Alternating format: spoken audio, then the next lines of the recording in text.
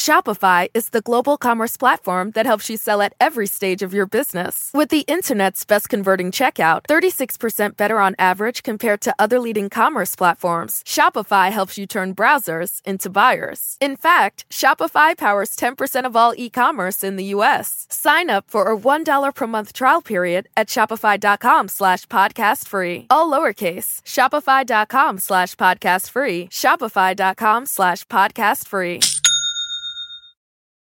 Good evening, everyone. We begin the ReidOut tonight with the most important and really the most debated political question of the moment. What is happening to the Republican Party? Our country, our democracy is currently under siege by one of our two major political parties, one controlled by a twice impeached one-term president who's more Jim Jones than George Washington. A party that, thanks to Donald Trump's rabbit hole of conspiracy theories, white grievance, and an unquenchable thirst for absolute power, embraces causes that were once viewed as fringe. Things like abortion bounty hunting, now the law in Texas, banning books, or really any idea that doesn't render every single white American in history going all the way back to 1619 and right up to today as innocent and benevolent. Even as a noose literally hung outside the U.S. Capitol just 6 months ago. It's a party that's committed to turning domestic terrorists into martyrs and freedom fighters while launching a crusade against the COVID vaccine and now any vaccine, even if that leaves America more vulnerable to sickness and suffering and death. And anyone who's encouraging you to stay alive by taking the vaccine, well, they're called needle Nazis.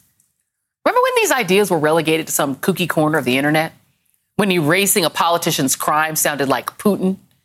Not too long ago, our idea of the Republican fringe was a bunch of guys in tri-corner hats getting really angry about taxes and a black president. Well, this new fringe ate that fringe for breakfast.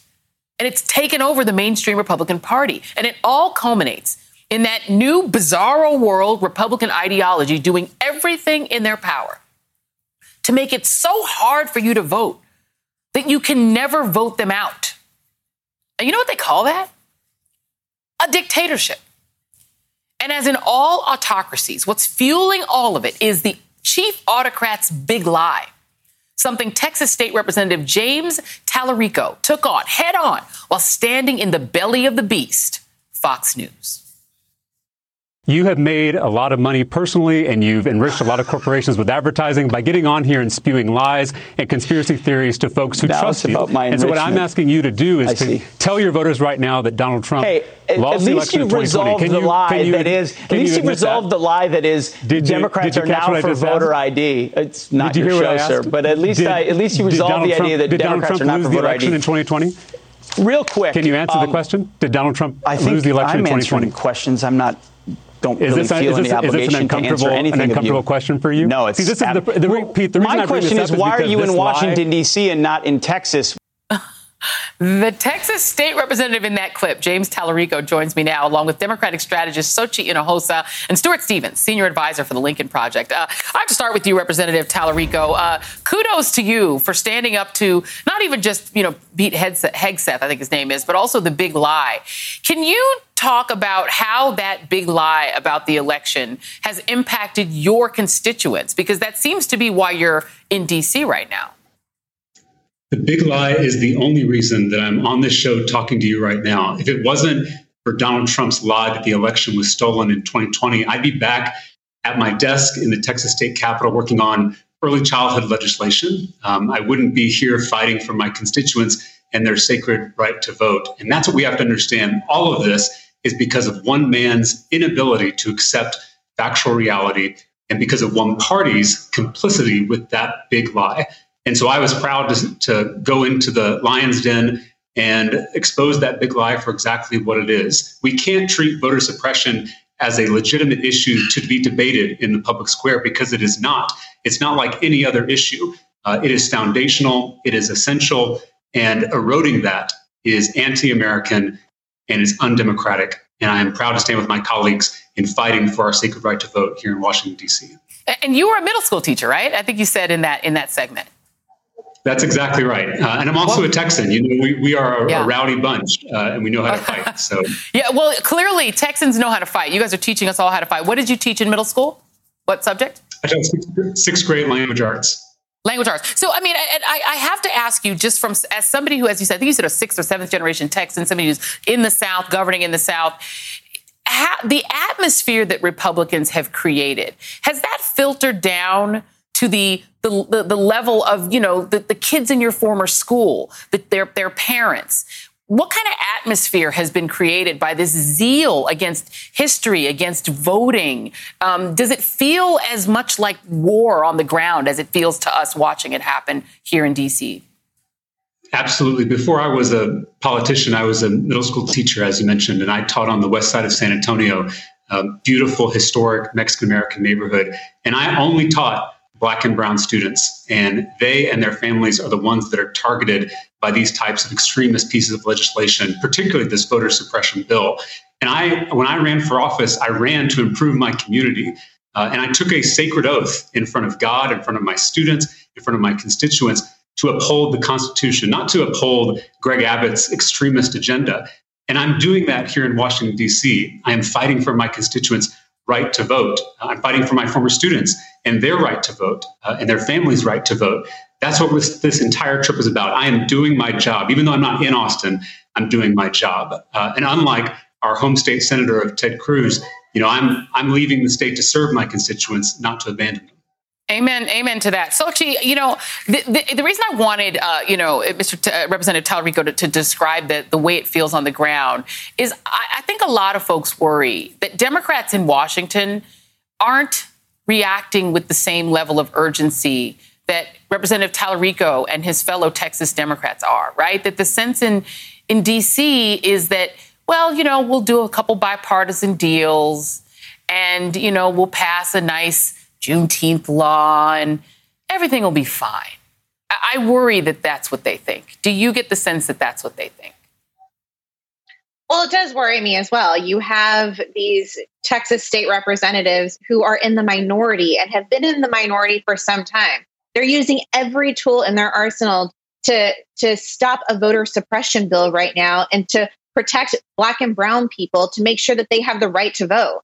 That says a lot. They don't have very many tools, but they're using everything. I think this has happened 3 times in history where they were able to break quorum. And now they're all in Washington, D.C. They're pressuring the White House and Congress to act. And yet you don't have Democrats who control the White House, the House, and the Senate necessarily acting right now. I do think that it would be a major contrast for Democrats right now to deliver on voting rights. You have a Republican Party right now who continues to back Donald Trump and the big lie. And the majority of Americans don't stand on the side of Republicans. They actually stand on the side of protecting voting rights. So it is a win-win for Democrats right now. And what the American people want to see is bold action from the Democratic Party. And that is my hope that happens in the near future. Stuart, let me go to you real quick. Let me play for you. The Texas governor, Greg Abbott, tweeted out a video in which he defended the law that they're trying to pass that will limit the ability to vote. Take a listen. President Biden and the Democrats must stop the misinformation. Texas is very simply making it easier to vote and harder to cheat.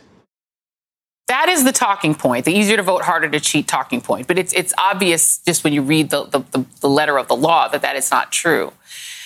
But I wonder if Democrats are, because of the way that it's being framed by Republicans, and Republican framing always seems to win because they're good at it, it's sort of anesthetizing D.C. Democrats. Can you understand why Democrats in D.C. seem much more to be prioritizing cutting deals with Republicans and doing bipartisan bills with them and normalizing them than having the urgency to say this is not a normal Republican Party. I say this all the time. My father was, if he had been an American citizen, would have been a Republican. He loved the Republican Party. He's a Reaganite.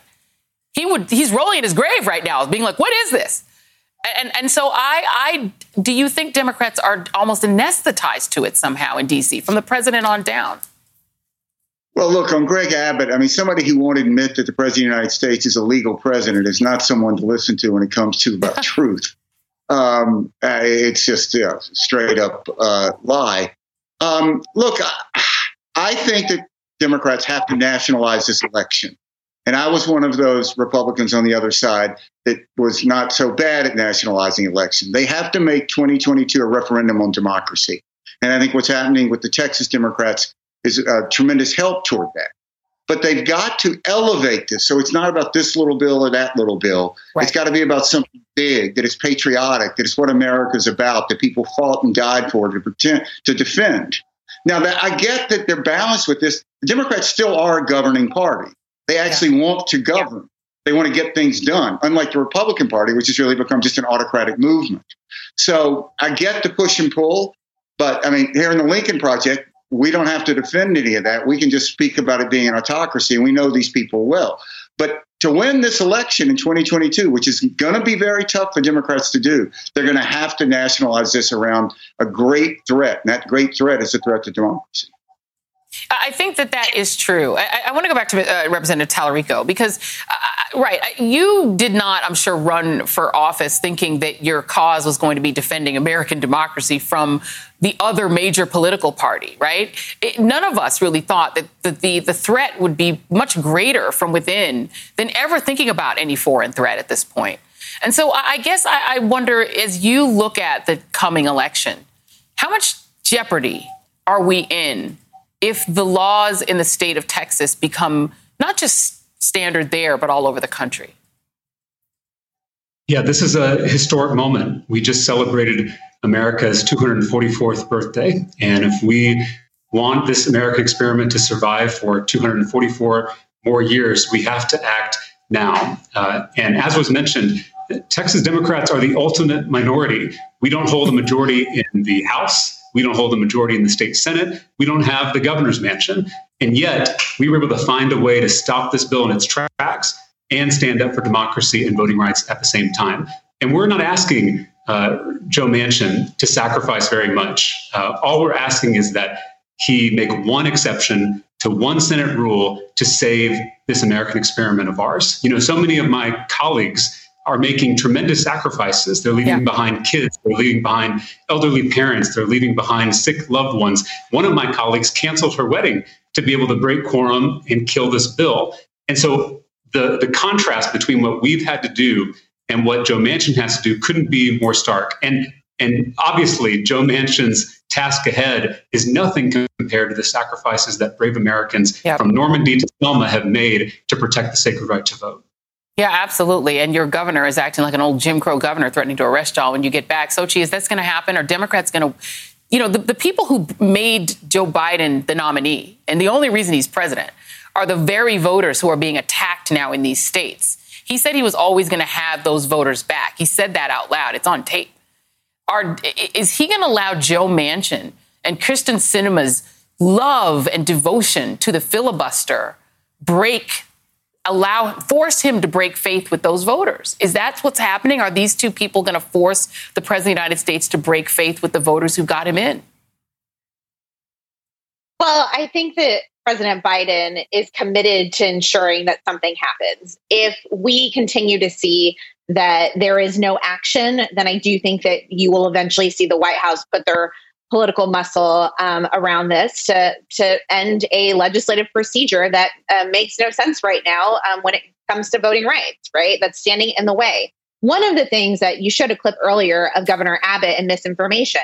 I think one thing that is also lost on the messaging right now is that, you know, Republicans in Texas, the indicted attorney general in Texas actually admitted that the whole reason why this was happening is because if places like in Harris County in Houston, Texas, one of the largest counties in Texas, if they would have mailed applications to African-American and Latino voters, that they would have lost the election in Texas. Yeah. Exactly. And so one of the things that Democrats must continue to do is to tell people exactly why they're doing this, combat the Republican lies that are in the states. And I've seen the Texas Democrats do a great job of that. And I know we're out of time, but very quickly before we go, I just want to tell you guys, as you guys are calling your senators and everybody about these two bills, this is the difference between the two bills. H.R. 1, which you hear us talking a lot about, which is the For the People Act, this is an ambitious proposal. It would transform everything about elections. This is everything from campaign financing to the way that gerrymandering works and all of that sort of thing. The John Lewis Act is a much narrower bill that just addresses reversing the 2013 Supreme Court ruling that made it harder to block racially discriminatory voting laws, basically putting preclearance back in. All the other stuff is in H.R. 1, meaning the campaign finance changes, making it easier to vote, making it harder to gerrymander, disclosure on people who give money. Last word to you, Stuart. If we don't do this, then what happens, in your view? Well, look, I think it's our inability to imagine what will happen, which is our greatest danger. It is a replay of 9/11, and we cannot imagine this attack on America. And we have to get out of that. We call it the American experiment because it could have failed. It was an experiment, and it's up to us to defend that. Absolutely. Texas State Representative James Talarico, cheers to you and all of the Texas Dems. Sochi Hinojosa, Stuart Stevens, thank you very much. You guys are great. Up next on the ReidOut, white Republicans say that they know more about the teachings of Martin Luther King Jr. than black people. Critical race theory goes against everything Martin Luther King has ever told us. Dr. Bernice King, help me out here. The CEO of the King Center and daughter of Reverend Dr. Martin Luther King Jr. himself joins me next. Plus, new reporting from Michael Wolff on Trump's frightening abdication of his duties in his final days in office as he pursued the big lie. And as singer Olivia Rodrigo joins the fight to get people vaccinated, tonight's absolute worst are doing the opposite, fighting science instead. Plus, my thoughts on the separate but equal doctrine codified in Plessy versus Ferguson and why it seems to be making a big comeback in today's GQP. The ReidOut continues after this.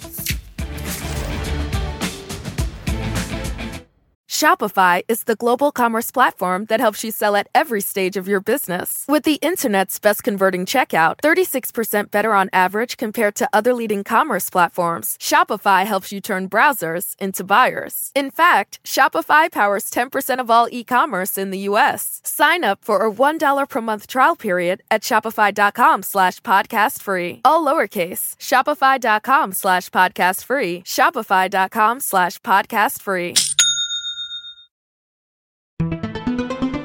Hi, everyone. It's Katie Fang. Did you know my weekly show on MSNBC is now available as a podcast? With my decades of experience as a trial lawyer, you'll get an insider's perspective on all things legal.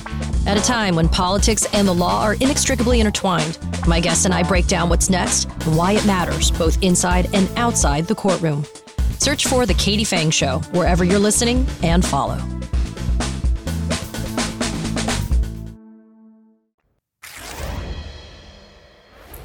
Republicans have been doing a thing where they piously defend their partisan calculated war on history by invoking the Reverend Dr. Martin Luther King Jr. They repurpose his words to use them as a shield when defending their Jim Crow-era war on facts. Take a look. You're hearing a lot about critical race theory. So what is it? This is a form of teaching that teaches our kids that America is systemically racist and that you're either an oppressor or a victim, and judge a person by the color of their skin, not the content of their character. As the Reverend Dr. King famously said, and he was right, we should judge our fellow citizens by the content of their character, not by the color of their skin. Mr. President, we need a strong nation with strong citizens who see each other as Americans, not as oppressors or oppressed. Critical race theory goes against everything Martin Luther King has ever told us. Don't judge us by the color of our skin. And now they're embracing it, right? They're going backwards. In doing so, they dismiss and diminish the breadth of Dr. King's actual work and teachings. What they fail to note is that throughout his life, Dr. King spoke regularly about eradicating racism, militarism, and poverty. He called for just and equitable housing. He demanded that people be provided a livable wage and called for an end to healthcare disparities. And finally, and most enduringly, he worked to prevent voter suppression. A mission that remains just as urgent today as it was in 1963 because of the modern Republican Party. You see, it's easy to invoke a few lines that you memorized in high school from a speech, but it's a lot harder to hear the totality of his message. If they actually dug a little deeper or read a little more than just the cliff notes of his work, they would know that Dr. King also said, and I'll quote, "It is obvious if a man is entered at the starting line in a race 300 years after another man, the first would have to perform some impossible feat to catch up with his fellow runner," unquote. What modern-day Republicans willfully ignore in their revisionist history of King is that when he was alive, he was demonized, surveilled, and accused of being, wait for it, a communist. Sound familiar? What Kevin and his fellow Republicans might want to consider are a few other words from one of the Reverend's sermons. Quote, "Nothing in all the world is more dangerous than sincere ignorance and conscientious stupidity." I'm joined now by Dr. Bernice A. King, CEO of the King Center and the daughter of the Reverend Dr. Martin Luther King Jr. I'm so excited to have you on, Dr. King. And I want to ask you. Thank you so much.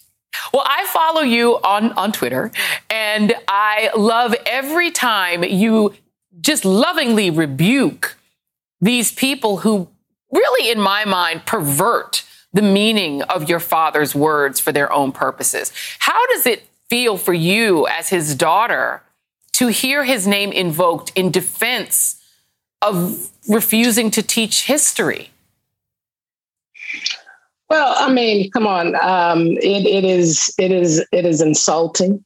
At one point in my life, I got really upset until I understood, the essence of what my father said in the quote you just mentioned about nothing more dangerous than sincere ignorance and conscientious stupidity.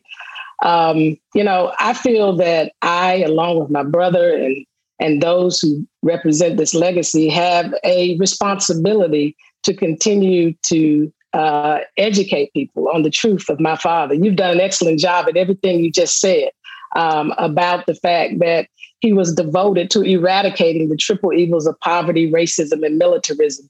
And while he invoked those words at the end of his speech, I encourage people to read the whole speech. I think there's a danger to reading the last part. He was a preacher. Preachers will lay out conditions and circumstances and challenges. And at the end, they want to leave you with a sense of hope. That was the hope part of his speech. We hope that my children will live in this nation where they will be judged by the color of the content of character and not the color of their skin. But we're not dismissing the fact that there are these conditions that he talked about during the I Have a Dream speech concerning the Black community that have to be addressed. He would never encourage us to ignore the conditions and not to put forth the effort to address them. But he would also encourage us to study the whole context of history. Yes. He did that. And where do we go from here? He laid out how we got to where we are. And so Daddy would never say, excuse the history and let's just start here. You said it so excellent what he said when you start behind the race. He also said if a nation has done something against the people for hundreds of years, then it must also turn around and do something for those people. I would suggest, although he did not use the words reparations, he was suggesting reparations. Now, what that looks like practically is a whole nother discussion. And so, that's why I always say, do not take excerpts from my father. Study him holistically. There is a lot. He wrote extensively. That's the beauty of all of this. No matter what people try to say, there are books out, and I thank God we just did a new publishing deal. So there are going to be more books out and more writings so that the record will continue to be straight. Yeah. And I thank God that he was able to write like this, because for people to be able to misappropriate him this way is actually beyond insulting. But, what helps me and gives me relief is the scripture, you shall know the truth and the truth shall set you free. Amen. And so I'm free from the anger. And I see my responsibility to say, no, you will not misappropriate my father this way, because that is not, I'm one of those 4 children. And frankly, I don't like the state and condition of Black America right now, not because of anything we did, but because it's what has been not just been done to us, but things that are continuing to be done. I can talk about some things personally, living in the neighborhood that I live in, the redlining that goes on. Yes, Exactly. So no, they don't have a right to do it, and they will continue to do it. And thank God for you and so many other voices, and we continue to speak truth power. You know, and people, you know, it feels like people have sort of Muppetized your father. They only know that one line, the color of our skin, content of our character. They really don't know anything else. Exactly. I mean, he wrote a sermon at one point in which he said America might go to hell, which Jeremiah Wright sort of teed off of. He never got to deliver that sermon. That was the sermon he was going to deliver the Sunday after he was assassinated. That's right. And in fact, he told my mother several months before, he said, all of the signs for the rise of fascism are here in our nation. And she explicitly told me that over and over again. I don't know why, but she told me in her latter days. Look where we are. And look where we are. Let me play another. This is another soundbite of your father. This was in July 5th, 1963, talking about another thing we talk about a lot now, the filibuster. Take a listen. The tragedy is that we have a Congress with a Senate that has a minority of misguided senators who will use the filibuster to keep the majority of people from even voting. They won't let the majority of senators vote. And certainly they wouldn't want the majority of people to vote because they know they do not represent the majority of the American people. In fact, they represent in their own states a very small minority. The irony is that at that time, these were the Southern Democrats, the Dixiecrats, who were filibustering and trying to stop civil rights. What do you make of the fact that the Republican Party has now taken that up as their mantle, and that some Democrats are still clinging to the filibuster to not stop them from taking away voting rights? You know, I have agonized about this over and over and over again because I know it's a difficult place. In some regards, the filibuster can be used appropriately. But in other regards, such as now, it's used inappropriately. And so I understand the difficulty in coming to a decision to kind of do that nuclear option and get rid of it. But we're dealing with something so dire that to me can really break our democracy. And, you know, when you get to that place, you may have to take that chance, and trust that the universe will be on the side of justice and come around going forward and protect us. But it's at that place. But I'm telling you, I have agonized because I understand not getting rid of it. Absolutely. Well, Dr. Bernice King, it's such an honor to talk to you. Thank you very much. I really appreciate that all you do for the country. And thank you. Really appreciate you. All right. Well, still ahead. Stunning revelations about Donald Trump's final days in office in a new book by Michael Wolff. The bottom line, it was way worse than we ever imagined. Michael Wolff joins us next. Shopify is the global commerce platform that helps you sell at every stage of your business. With the internet's best converting checkout, 36% better on average compared to other leading commerce platforms, Shopify helps you turn browsers into buyers. In fact, Shopify powers 10% of all e-commerce in the U.S. Sign up for a $1 per month trial period at shopify.com/podcast free. All lowercase, shopify.com/podcast free, shopify.com/podcast free.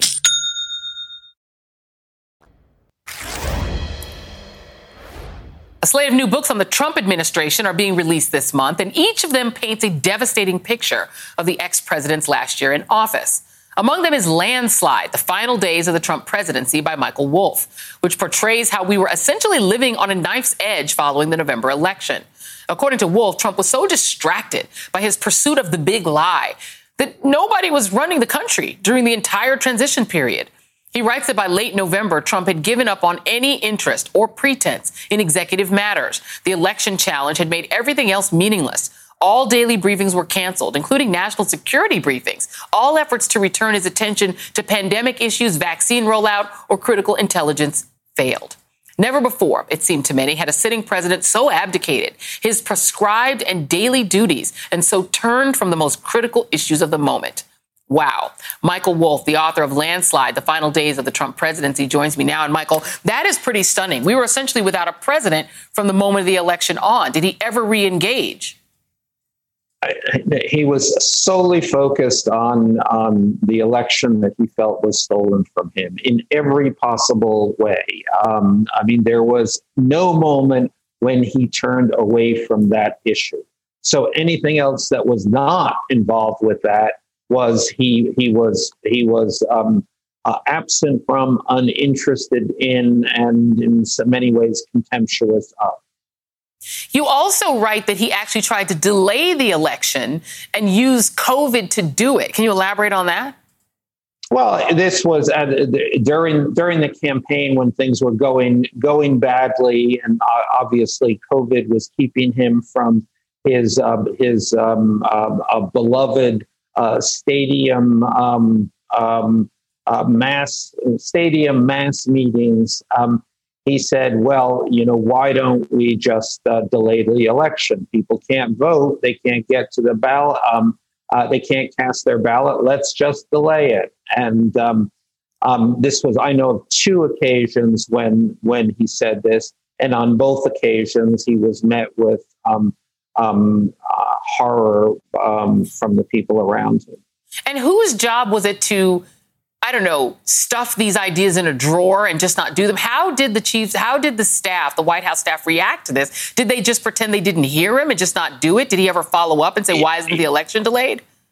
Essentially, that was the skill or the craft of working for Donald Trump, of being an aide to Donald Trump, is not to carry out what he wanted to do, but the exact opposite, not to carry out what he wanted to do. And I think that was, this is largely over the course of 4 years. Donald Trump just spews whatever comes into his head. That's what he says he wants. The overwhelming portion of that was stuff that he, A, couldn't do, B, shouldn't do, and C, no one was going to let him do. So yes, so he was in a real way. He was subverted by his staff. The country was protected by his staff. And that's what Anonymous, so we now know Miles Taylor, said in his letter as well. I am fascinated by what you write about Donald Trump's treatment of his sycophants, because it's not shocking that he doesn't really respect any of these people. But some of the treatment of them is pretty wild. You write that Donald Trump claimed that Chris Christie, who was one of his main sycophants, gave him COVID. Trump blamed Christie for giving him COVID. Christie had sat across from him at the debate prep table, and Trump had seen the spittle come out of his mouth and tried to duck from the droplets. Is there any evidence to that, or is it just his sort of general contempt for people who kiss up to him? You have a story here he said that it's quite possible that he did give him COVID. Yeah. Well, the other one, it's also possible that the president gave him COVID. Right? But all throughout remember, that the White House was as dangerous a place to be as a nursing home. Absolutely. Everybody got COVID, and everybody blamed everybody else for giving them COVID. Another sycophant who he treated quite poorly, I suppose you could say, is Bill Barr. Not that one has much sympathy. You said Trump had been personally calling around to various U.S. attorneys in swing state districts, trying to get them to open investigations into election fraud. This is after the election. He blamed their resistance and defiance on Barr. And this is a pretty dramatic quote. If I had won, the president said, Barr would have licked the floor if I asked him to. What a phony. I have to be honest with you. This is one of those cases where I actually think Donald Trump is right. I think William Barr would have licked the floor. Absolutely. So, that was one of those things. And it's a kind of a thing, Trump, and I think Trump felt himself losing power. He must have felt this as after November 3rd, the rats were leaving the ship. And he must have felt that. It must have increased his desperation. He even was able to get Ronna Romney McDaniel to drop Romney from her name. The amount of sycophancy. Have you been able to sort of discern from talking to so many people why it is that somebody who seemed in so many ways feeble-minded, was able to attract still so much sycophantic loyalty and get people to go along with so much of this garbage? Well, I think that might actually not be the case. So there was everybody who is around Trump, in my experience, everybody, there's a clear-eyed recognition. Donald Trump is crazy. Donald Trump has to be managed. Donald Trump is going to ask us to do things that we cannot do. Throughout this thing, many of his lawyers, not Rudy Giuliani, which is another story, but many of the White House lawyers said, I'm not going to do this. I'm not going to risk my career. I'm not going to go to jail for Donald Trump.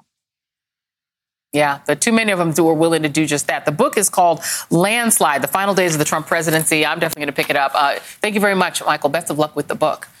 Michael Wolff. And up next, as the White House adds some star power to their vaccine outreach, the conservatives' war on these life-saving vaccines is reaching a fever pitch. Tonight's absolute worst is straight ahead, and it's terrifying.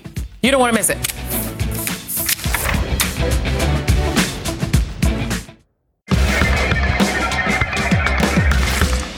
Unlike the former occupant of the White House, who couldn't manage to get any A-list star power to support his initiatives, Kanye West not included, we saw how that went. Today, the biggest pop star in the country, Olivia Rodrigo, teamed up with President Biden to tell young people that the COVID vaccine is good for you. She met with President Biden and Dr. Anthony Fauci today, part of a campaign to urge young millennials and Gen Zers to get their shot to stay happy and healthy. She also recorded videos for her 24 million followers on Instagram and TikTok, touting the vaccine as safe and effective. Now, if you asked, who's that? 18-year-old Olivia Rodrigo has the #1 song and album in the country. Thank you very much. And her debut single, Driver's License, is the biggest song of the year, smashing daily and weekly streaming records. See what you learned on cable? It all comes at a critical time as vaccination rates are lagging among young adults and as the Delta variant fuels COVID outbreaks, particularly among young people. The White House messaging stands in stark contrast with the vaccine skeptic death cult messaging from Republican lawmakers in Tennessee, who decided that you can't tell teenagers anything whatsoever, halting all vaccine outreach of any kind. After the state's top vaccination official was fired for sending a memo suggesting teens could get vaccinated without their parents' permission. Dr. Michelle Fiscus spoke with Chris Hayes last night.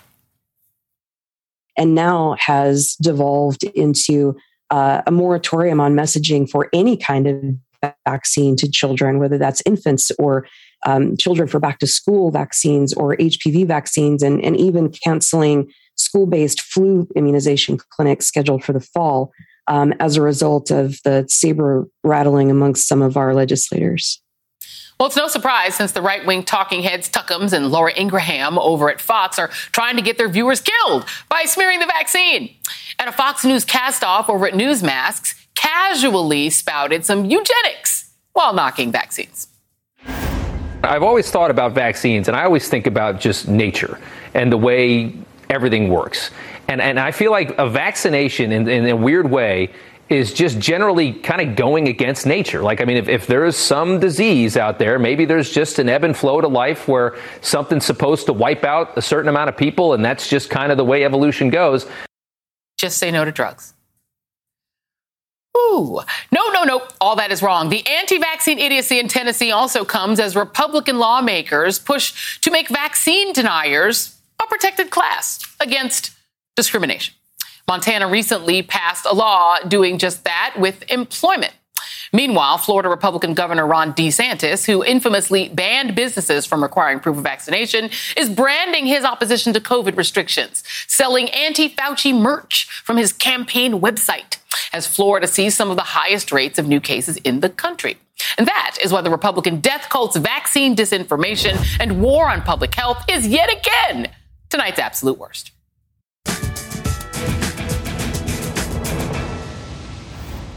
Okay, so this happened yesterday on old Fox News. America was not founded on racism. Don't get me wrong. Yeah, there was slavery going on, but slavery itself was not initially a racist thing. It never was about race initially. So to sit there and take it like America was founded on racism is a complete lie. Mm-hmm. Okay, so here's the problem. History would like to have a word with either that guy or whoever brokered his soul. Hope he got a good check. Okay, see, the way that the MAGA right is currently in this country, setting like going to war over history and anti-racism education when they fake call it critical race theory. It's basically a freak out over white Americans becoming more woke on matters of race.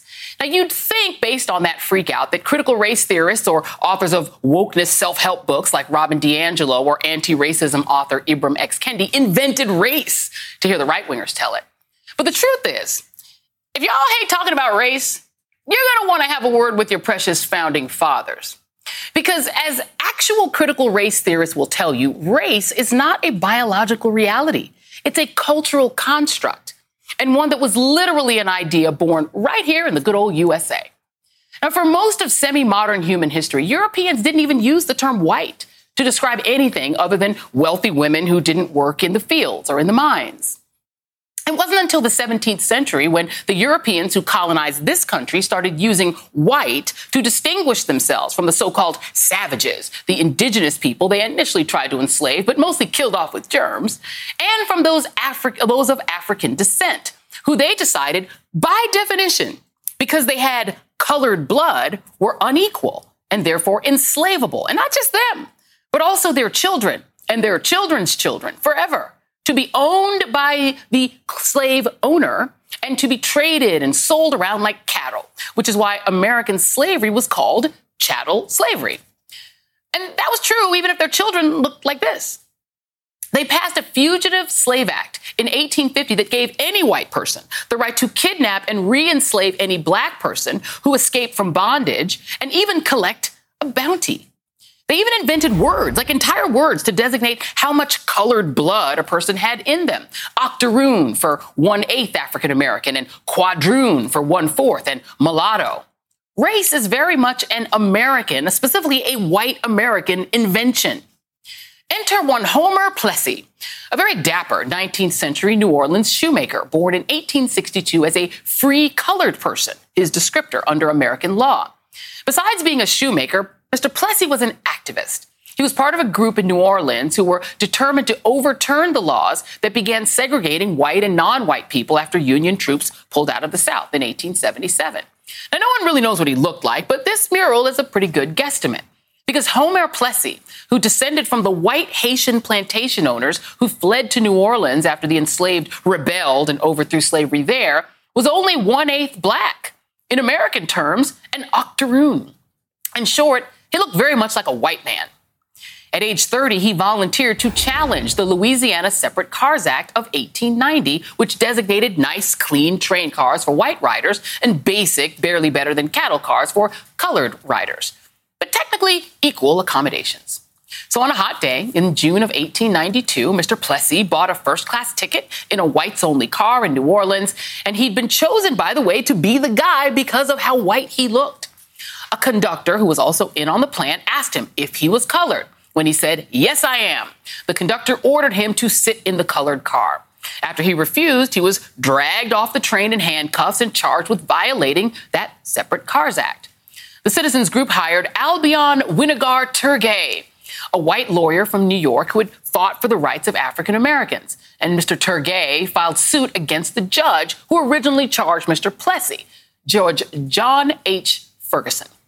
Now, unfortunately, the United States Supreme Court would reach the same decision in the infamous case Plessy versus Ferguson, which established the concept of separate but equal in American law, an idea that persisted all the way through the 1950s, when Rosa Parks did the exact same thing that Mr. Plessy did, volunteering as an activist member of the NAACP to refuse to move to the colored section of a public bus in the 1950s. But it was the way that the Plessy versus Ferguson ruling played out that relates to what we're dealing with today. In that infamous ruling, the justices found that there was nothing wrong with making Mr. Plessy and other colored riders use a separate car. Quote, "We consider the underlying fallacy of Plessy's argument," Justice Henry Brown wrote, "to consist in the assumption that the enforced separation of the two races stamps the colored race with a badge of inferiority. If this be so, it's not by reason of anything found in the act, but solely because the colored race chooses to put that construction upon it." In other words, it was basically just an inconvenience. It was separate, but so what? Black people could ride, right? If they felt bad about it, that was their own fault. No harm, no foul on America. And that's basically the same logic that Justice Samuel Alito used to justify the Arizona voter restrictions. Sure, having your polling place moved at the last minute because you're in a Democratic precinct is inconvenient, and making it so hard to vote absentee that only rich people can do it and mostly black and brown people get stuck standing in 7-hour lines is an inconvenience. But you can vote, right? Eventually, somewhere. And you can use that argument literally for almost anything. Like Tucker Carlson bemoaning diversity in neighborhoods.